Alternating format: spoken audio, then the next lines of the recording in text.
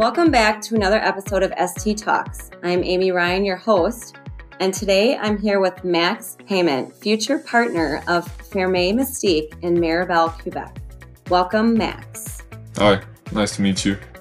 Please tell us about your background, where you went to school, and your role on the farm.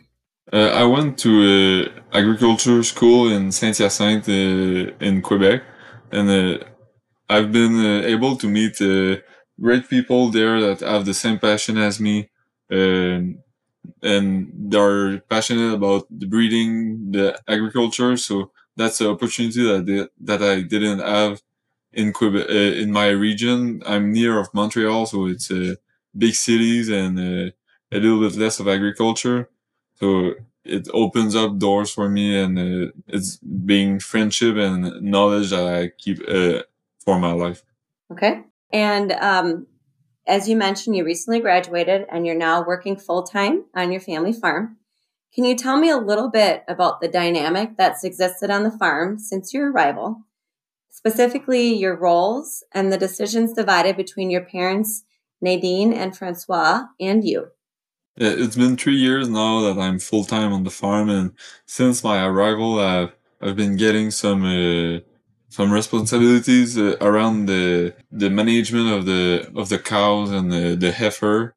So I do all the breedings. I do the choice for the health of the cows too, and for the feeding. My father and I discuss about the strategy that we want to adopt. Okay. And in the field, my father is the one that takes most of the decision, but we always discuss so I can one day take over all the responsibilities of the field and everything, because I'm the only one who's taking over the farm. Mm-hmm. And my mother is doing the accounting for the farm. And last year we built a sugar shack, and it was a first year of exploitation this year, and it was always a dream of my mother to have that. So now she's the one who's managing the sugar shack. So a farm like yours that started out as a dream when your father bought it in 1987, where are you at now into 2023 in terms of numbers of cows milked, daily milk production per cow, component production per cow, and anything else you'd like to share about your herd? My father, when he bought the farm, he had 8 kilos of quota, and now we're around 190 kilos. So he always kept buying quota and always expanding. It's the same with the land that we have. And we have 110 or 115 cows in milk, and we're averaging 1.7 kilos of fat per day per cow. And we keep on looking for getting better at that. And our total number of cows is 270. We raise a little bit too much, but it gives us the chance to select the best 2 years old and sell the other one that makes a good revenue for the farm. And also it gives us the chance to keep the one that we like the most and make them grow older on the farm and keep them longer. And that's it. Yeah. So you've mentioned that you're quite heavily involved in the farm's breeding portion of it. So tell us about the farm's breeding objectives, what they are, and why they are what they are. Our breeding objective is to get the cows to live long enough to be like excellent, and ideally is 100,000 kilos in their life. And also we want to have cows at 40 kilos per day at 5, that give us around 2 kilos of fat per day per cow.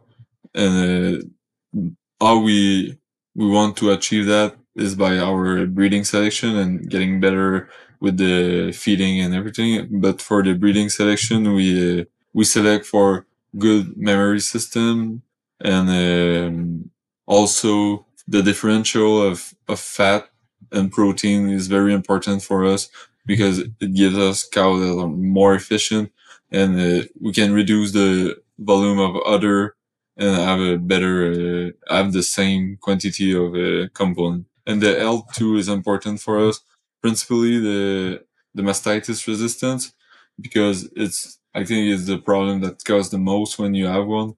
And but we cannot forget about the fertility of the oof L, because it's all a problem that can cost you a cow if you have that problem. Mm-hmm. Those definitely all lead to longevity issues. I would agree 100%. So in recent months, the Mystique prefix has become a newcomer to several testing programs, putting the spotlight on the A family that you've been developing since the purchase of several years ago of Roysdale Chic Adrian. Please tell us about this very special cow family that has greatly contributed to your master breeder titles. My father bought a granddaughter of Mystique Chic Adrian. It was a Mystique Roysdale, but it's a Roysdale Chic Adrian, and he bought a Roysdale in the Angel.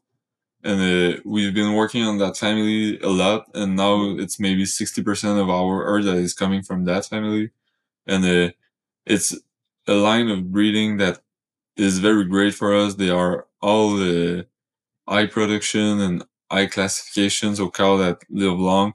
I think in the background of the bull that is a newcomer in the STgenetics program, he averaged around 60,000 kilos in the last 10 or 12 generation, and all very good or excellent cows. So I think is the type of cow that everybody wants in their barn. Mm-hmm.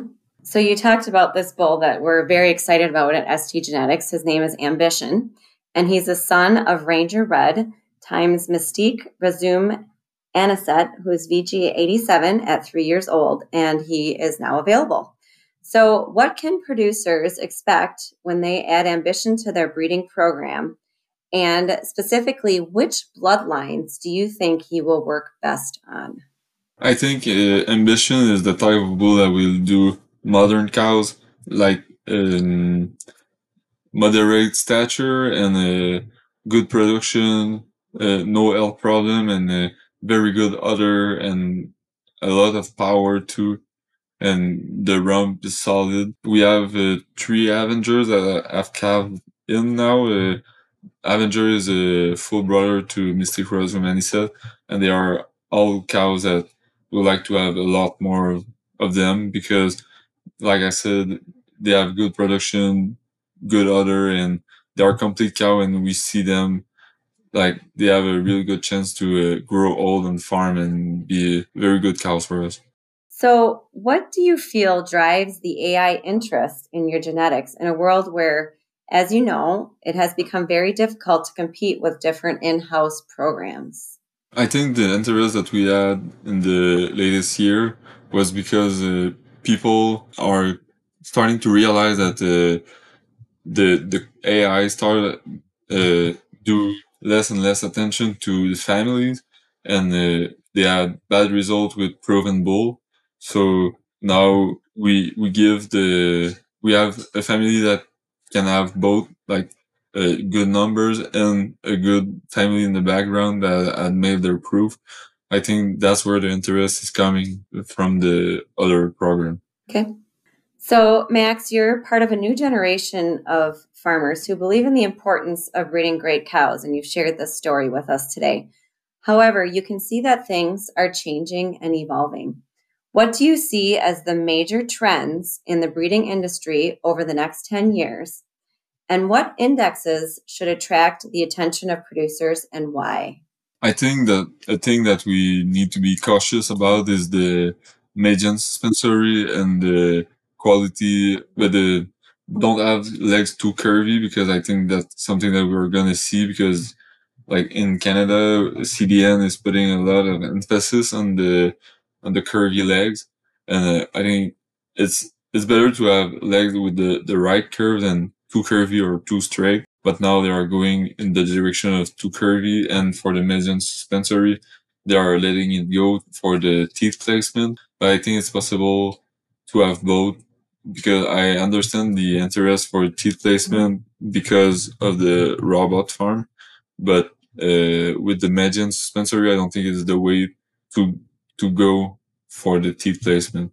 And on the health side, I think it's more like, it's not very health trait, but the feed efficiency is very important. I think it's economically for the producer and for the environment is made a lot of sense for everybody to use it, because we see that we're in a climate crisis and we need to go in front of the other industries, like in the petroleum or industry or things like that. We have to go before them and show that we are able to be maybe carbon neutral. Mm-hmm. I know that you visited the STgenetics facilities in Listowel, Ontario last fall. Did this visit influence your perception of the Ultra Plus gender sorted semen, and how do you use it today? Our use of sex semen, I think we don't use it enough, because we use a lot of different bulls that are not coming all from ST, but and they are not offering it all in sex semen, and we have to learn how to use it well with the insemination, the breeding timing. Mm-hmm. But my visit at Listowel gave me a lot of confidence in it, because I saw the process of the creation of that semen, so give me a lot of confidence in that product. Mm-hmm. And then lastly, you talked a little bit about feed efficiency, and one of the things that you recently attended a conference on was the STgenetics Index of EcoFeed. So what are your thoughts on this new index? I think EcoFeed is a very good index, and maybe the most reliable one that we have access to, because the research that ST have done is on thousands and thousands of animals, and it's not biased by other correlation that the CDN is trying to take, because we can see that cow with high stature is not less efficient than a cow with small stature, because there's individual that show that, but I think that's what makes the EcoFeed the best feed efficiency index. Well, I just want to take a minute to thank you again, Max, for your hospitality today and for being with us. And to all the dairy farmers out there, Ambition is now available, so please contact your representative to place your order today. This was another episode of STtalks. If you like what you heard, you can find more episodes on your favorite podcast platform by searching STtalks or STgenetics. And if you'd like to learn more about STgenetics, visit our website at stgen.com or find us on Facebook, Instagram, or Twitter. And from all of us at STgenetics, have a great day.